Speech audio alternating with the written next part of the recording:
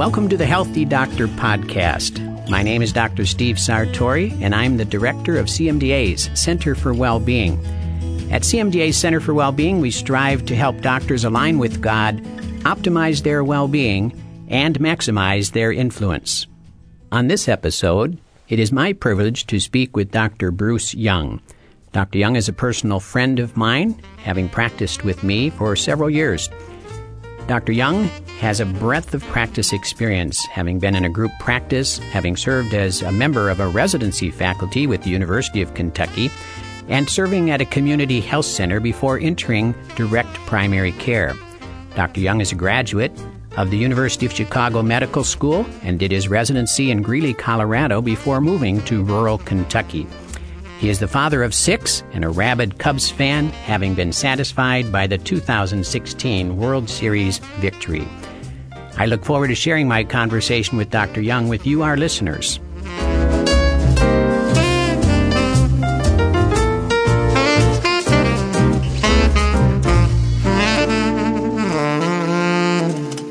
Well, I'm here with Dr. Bruce Jung today, and Bruce, thank you very much for joining us. Oh, you're welcome. Thank you very much for having me, Steve. Oh, our pleasure.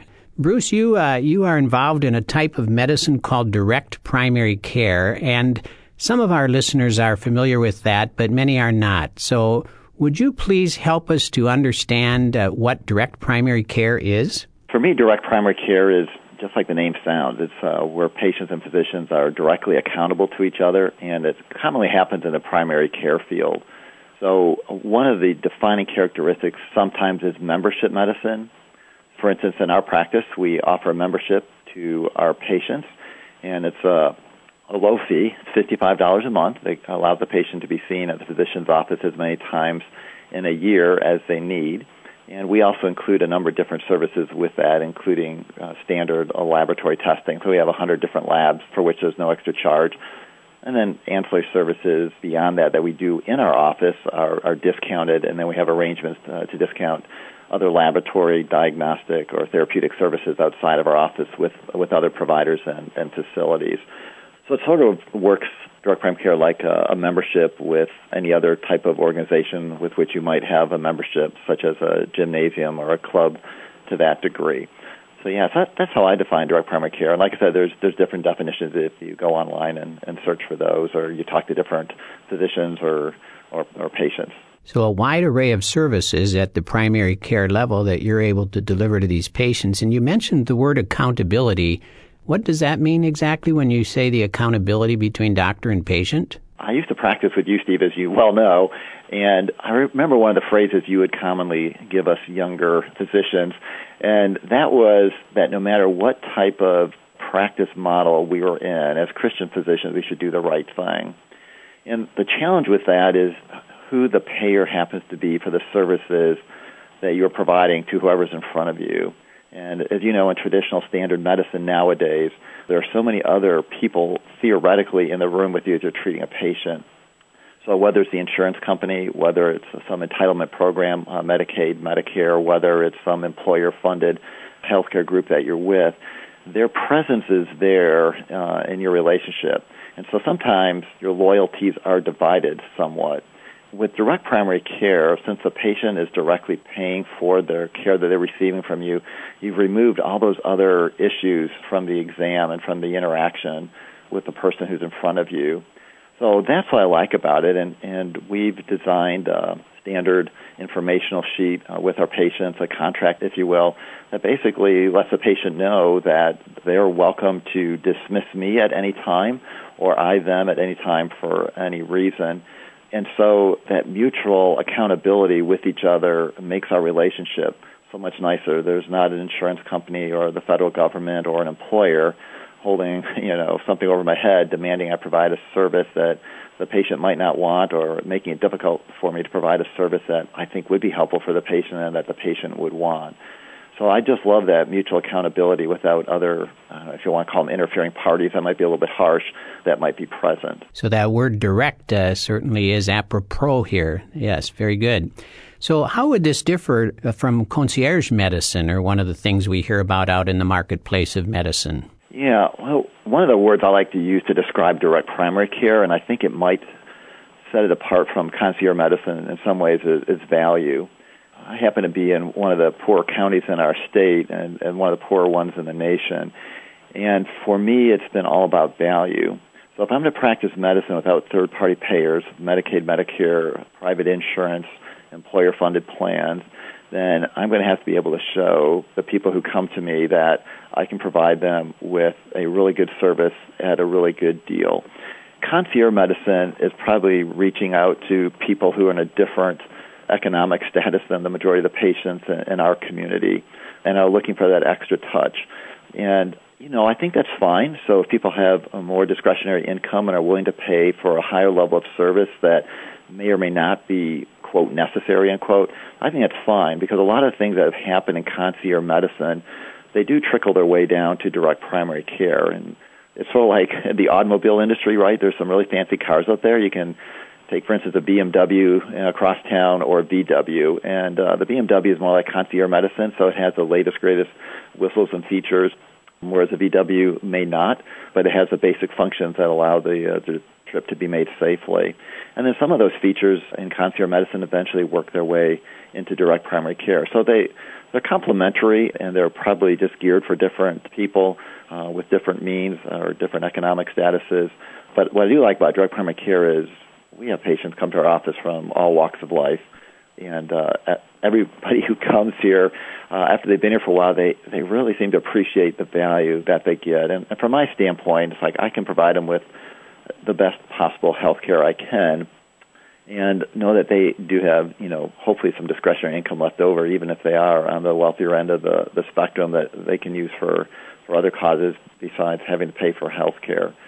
So that's probably the fundamental difference is probably the cost.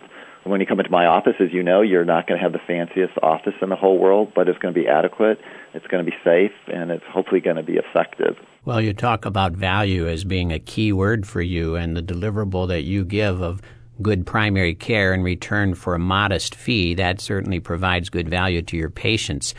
One of the things here that I'm involved with is the CMDA Center for Wellbeing. So we focus on the well-being of doctors.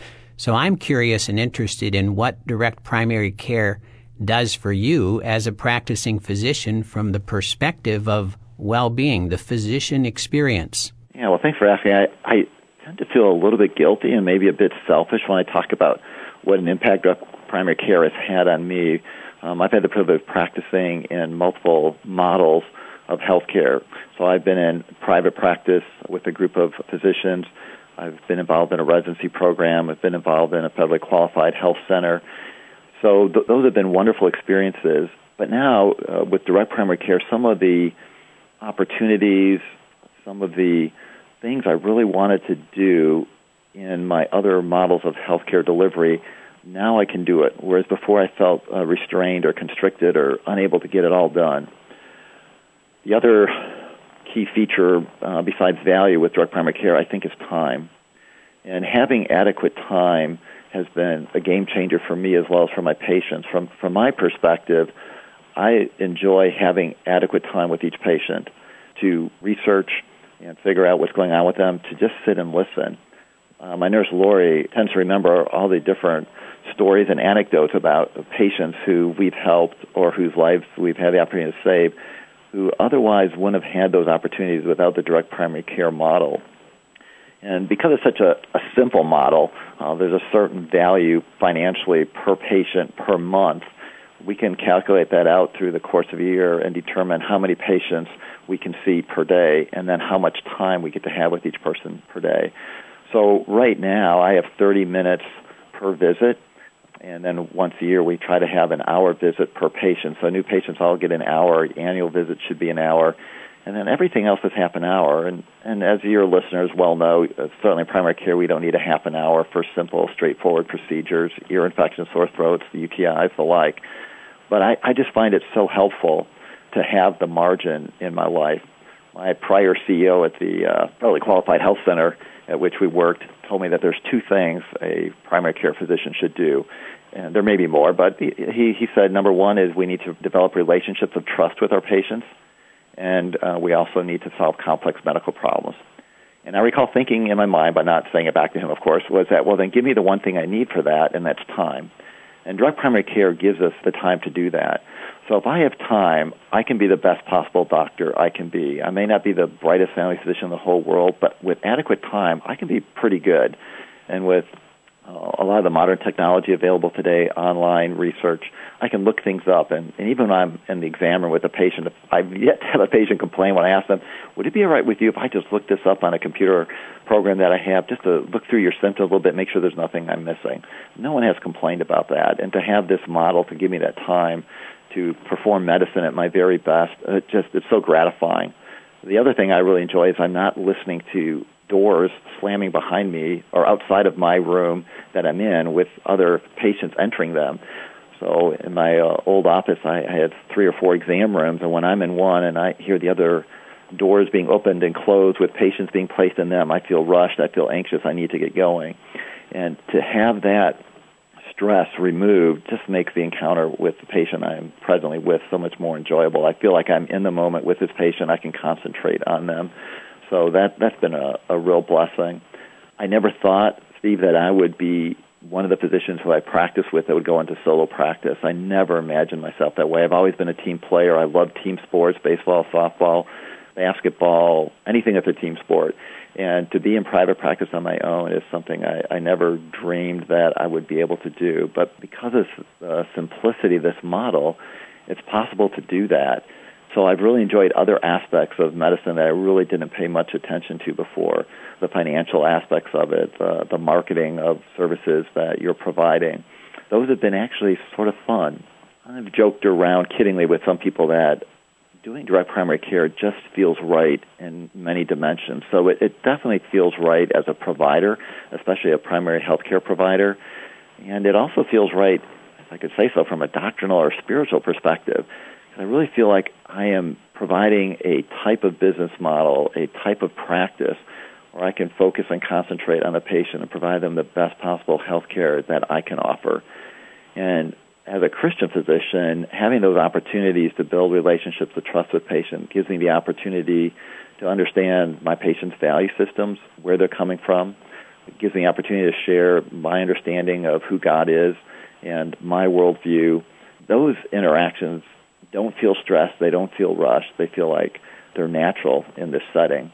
So once again, it feels a bit selfish practicing direct primary care from my perspective, so I always like to emphasize the advantages to patients and to their employers.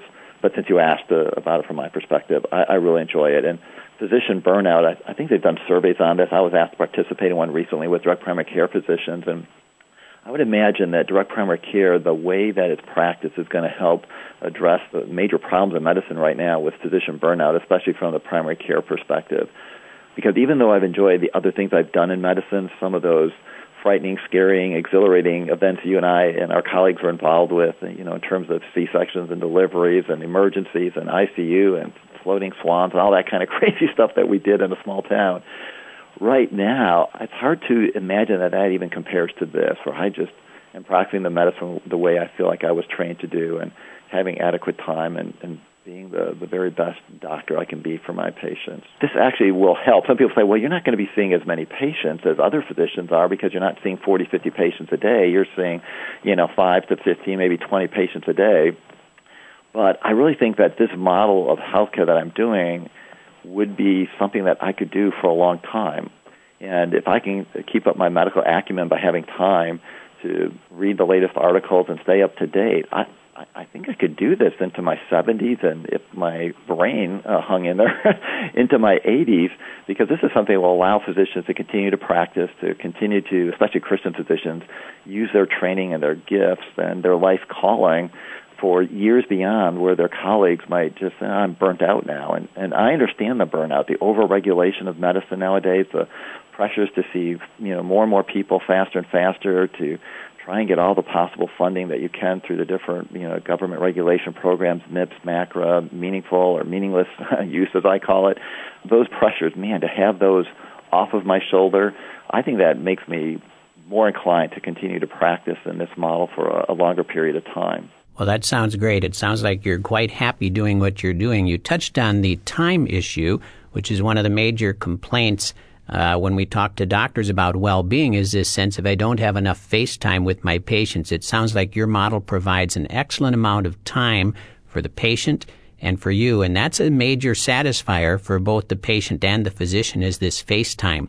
You also alluded to the fact that, the spiritual conversations or the understanding of values, I think you said, the worldview, where you're coming from, where the patient's coming from, has more opportunity to be explored. So I'm curious, you've practiced in a variety of models. You've always been the same Christian physician.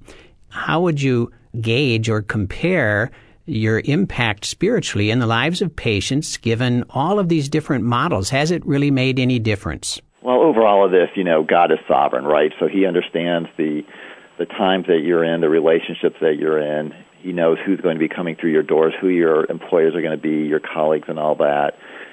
However, I say however, I'm not denying that, but I'm just saying this model of healthcare to me has just made me feel more free, more at ease, and less stressed from competing values to be able to present my worldview and to listen to people share theirs. So as a Christian married physician whose wife is not in the office with me and who has children at home, I have this desire to be done in a timely fashion, to go home and be with the family, to be involved and engaged in events with them, because no one else can be the father to my kids besides me, or should be while I'm still alive. And so I want to have that. And if I have 30 patients I have to see in a set period of time, and they're here for health care alone, and they don't think that their worldview or their spirituality has any impact on their health care, and they just want their problem solved, I'm much more inclined to go that way, because I also have issues and values that are outside of my office that I don't want to destroy or to neglect. So with direct primary care, being able to see fewer patients at a slower pace, it allows me to have that margin to engage my patients. One of my favorite anecdotes is a young man who's on my exam table, and he was sharing with me some of his issues, and they were psychological in nature. And for me, I felt it was important to understand his worldview and where he was coming from. And so I had the time to ask him. I said, well, what do you think about God? And he told me, well, I prefer not to believe in God. And I thought, well, that's interesting. And here I am in my 50s, and I said, me too. I said, but the thing is, if I didn't believe in God, I think I've enjoyed everything that I really want to enjoy in life. I think I've enjoyed it. And I sort of think that from now on, life is downhill. The second law of thermodynamics is taking its place in my mind and in my body. And maybe I would just end it all if there was nothing more to life beyond this. And so I engaged him in that, and I asked him, I said, you're young. And I said, I don't want you to live your life as a hypocrite. I said, figure it out. I said, find out if there's a God or not. And I'm convinced that there is a God. He's going to want you to know the truth of his existence and his reality. And if you find that there's not a God, then live that way. Live as if there isn't a God. Have relationships that are all self-serving. Everything you do is about yourself. Step on people. You can treat them however you want to. But I said, if you start acting like a hypocrite and treat people nicely, then I'm really worried about whether you found the truth or not. And so I engaged him a little bit further, and I told him it's sort of like standing on the edge of a cliff in my mind and thinking that, I prefer not to believe in gravity. I said it doesn't change the reality of gravity one iota, what you believe about it or not. And I said the same thing with the universe and with our worldview. Whether you believe in God or not does not change the reality of his existence or not. So I said, if you jump and you choose to believe that there is no God, and there is, or you choose to believe that there is no gravity, and there is, you're going to feel the consequences of it. I said, from my perspective, if there is no God and I live my life that there was a God that really wanted me to live my life for others, what a wonderful thing that is if it's true. I said, if it's not true, well, then I was just a real nice guy to a lot of people. That's the worst of it. And I said, but in your situation, if you believe there is no God and there turns out to be a God, there might be hell to pay for it. It might be like landing at the bottom of a cliff, believing there is no gravity. So to have a conversation like that, to take the time to walk through it, even though I rush through it right now, with the person and to get their responses and feedback and then help to guide therapy based on their worldview, I feel like this model of healthcare, direct primary care, provides me that opportunity to have those interactions. So, that's just one example. There's more, but it's the one that stands out in my mind because I was able to reach across an age boundary, a cultural boundary, a worldview boundary without feeling the pressure of, I got to get out of this room, I got to get going to the next 2 or 3 patients that are waiting for me. So I even think from a spiritual perspective, if we want to compartmentalize a little bit in our thinking here, for a Christian physician to have a direct primary care model to provide the adequate time to engage with our patients, it's a wonderful thing. So that's one of the reasons I'm really excited about doing direct primary care. Well, I can hear the excitement in your voice, and I cannot imagine a conversation like that happening in a 10-minute slot in an appointment schedule. So that's a very strong point for how the impact in patients' lives can be maximized by just spending more time. Speaking of time, Bruce, we're about at the end of our time, but what else would you like to tell our listeners? Yeah, there is so much. So I just love direct primary care. I love the model that it has. Value and time are the key features. There are challenges involved with direct primary care, and certainly the getting to an adequate level of patients is important. I still think that trusting God, no matter what model of healthcare you're in, doing what you understand to be the right thing, what you understand from God's Word or from His Spirit to be the right thing is important, no matter what the pressures are.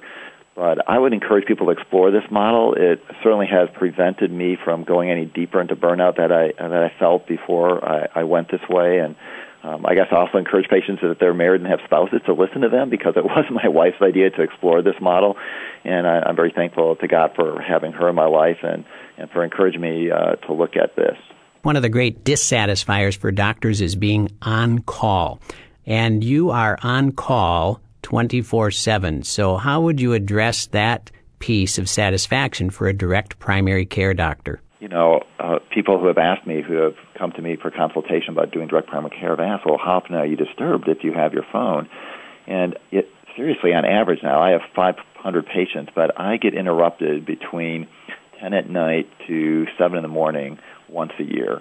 I've had it happen 4, maybe 5 times now, and I'm going to be hitting our 5th year anniversary here shortly. So that's not bad at all. And then the after hours from 5 o'clock to 10, it might happen 1 or 2 times a week, but it's not a big deal. And a lot of it's done online too. Patients will just send me a text, or they'll send me an email, or a patient engagement message. And it can be solved very quickly. So it's really not that bad. So. Yeah, well, you're so available and so accessible that they don't have to try to get you at 2 in the morning. They can get you any time. So, and you're readily available during any hours during the day easily. So, sounds good. That patient accountability, form that we have, and people don't want to lose their relationship with me, and I don't want to lose my relationship with them. So, because of that, they don't want to interrupt me needlessly, after hours. And when they do interrupt me, I don't want to lose them as patients. So I want to take care of them, right? So I think that mutual accountability is very, very helpful. Yeah. So that the system doesn't get abused and that it is used appropriately. Bruce, if someone's curious and wants to find out more about direct primary care and some of the advantages you've just laid out for us, where would they go? Yeah, there's a number of resources out there. Well, one of them would be I Want Direct Care.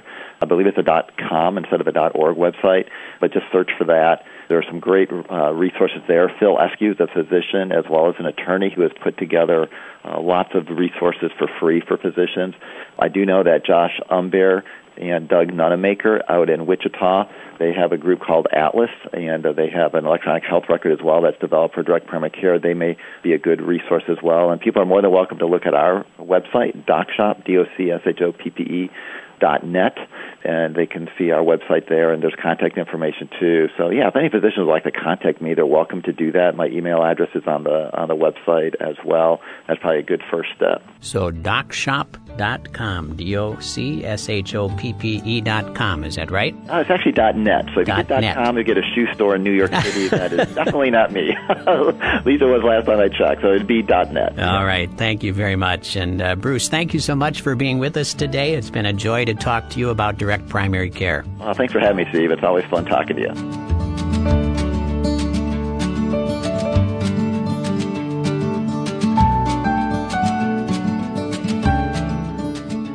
It was great to learn more about direct primary care by listening to Dr. Jung. I hope you enjoyed that like I did. If you want more information, the website to visit is docshop.net. That's DocShoppe.net. Once again, our Christian Center for Well-Being seeks to help healthcare professionals align with God, optimize their well-being, and maximize their influence. If you wish to advance your own well-being, please visit cmda.org/coaching in order to connect with one of our professionally certified coaches for doctors. Until next time, this is Dr. Steve Sartori, charging you to live well and lead well.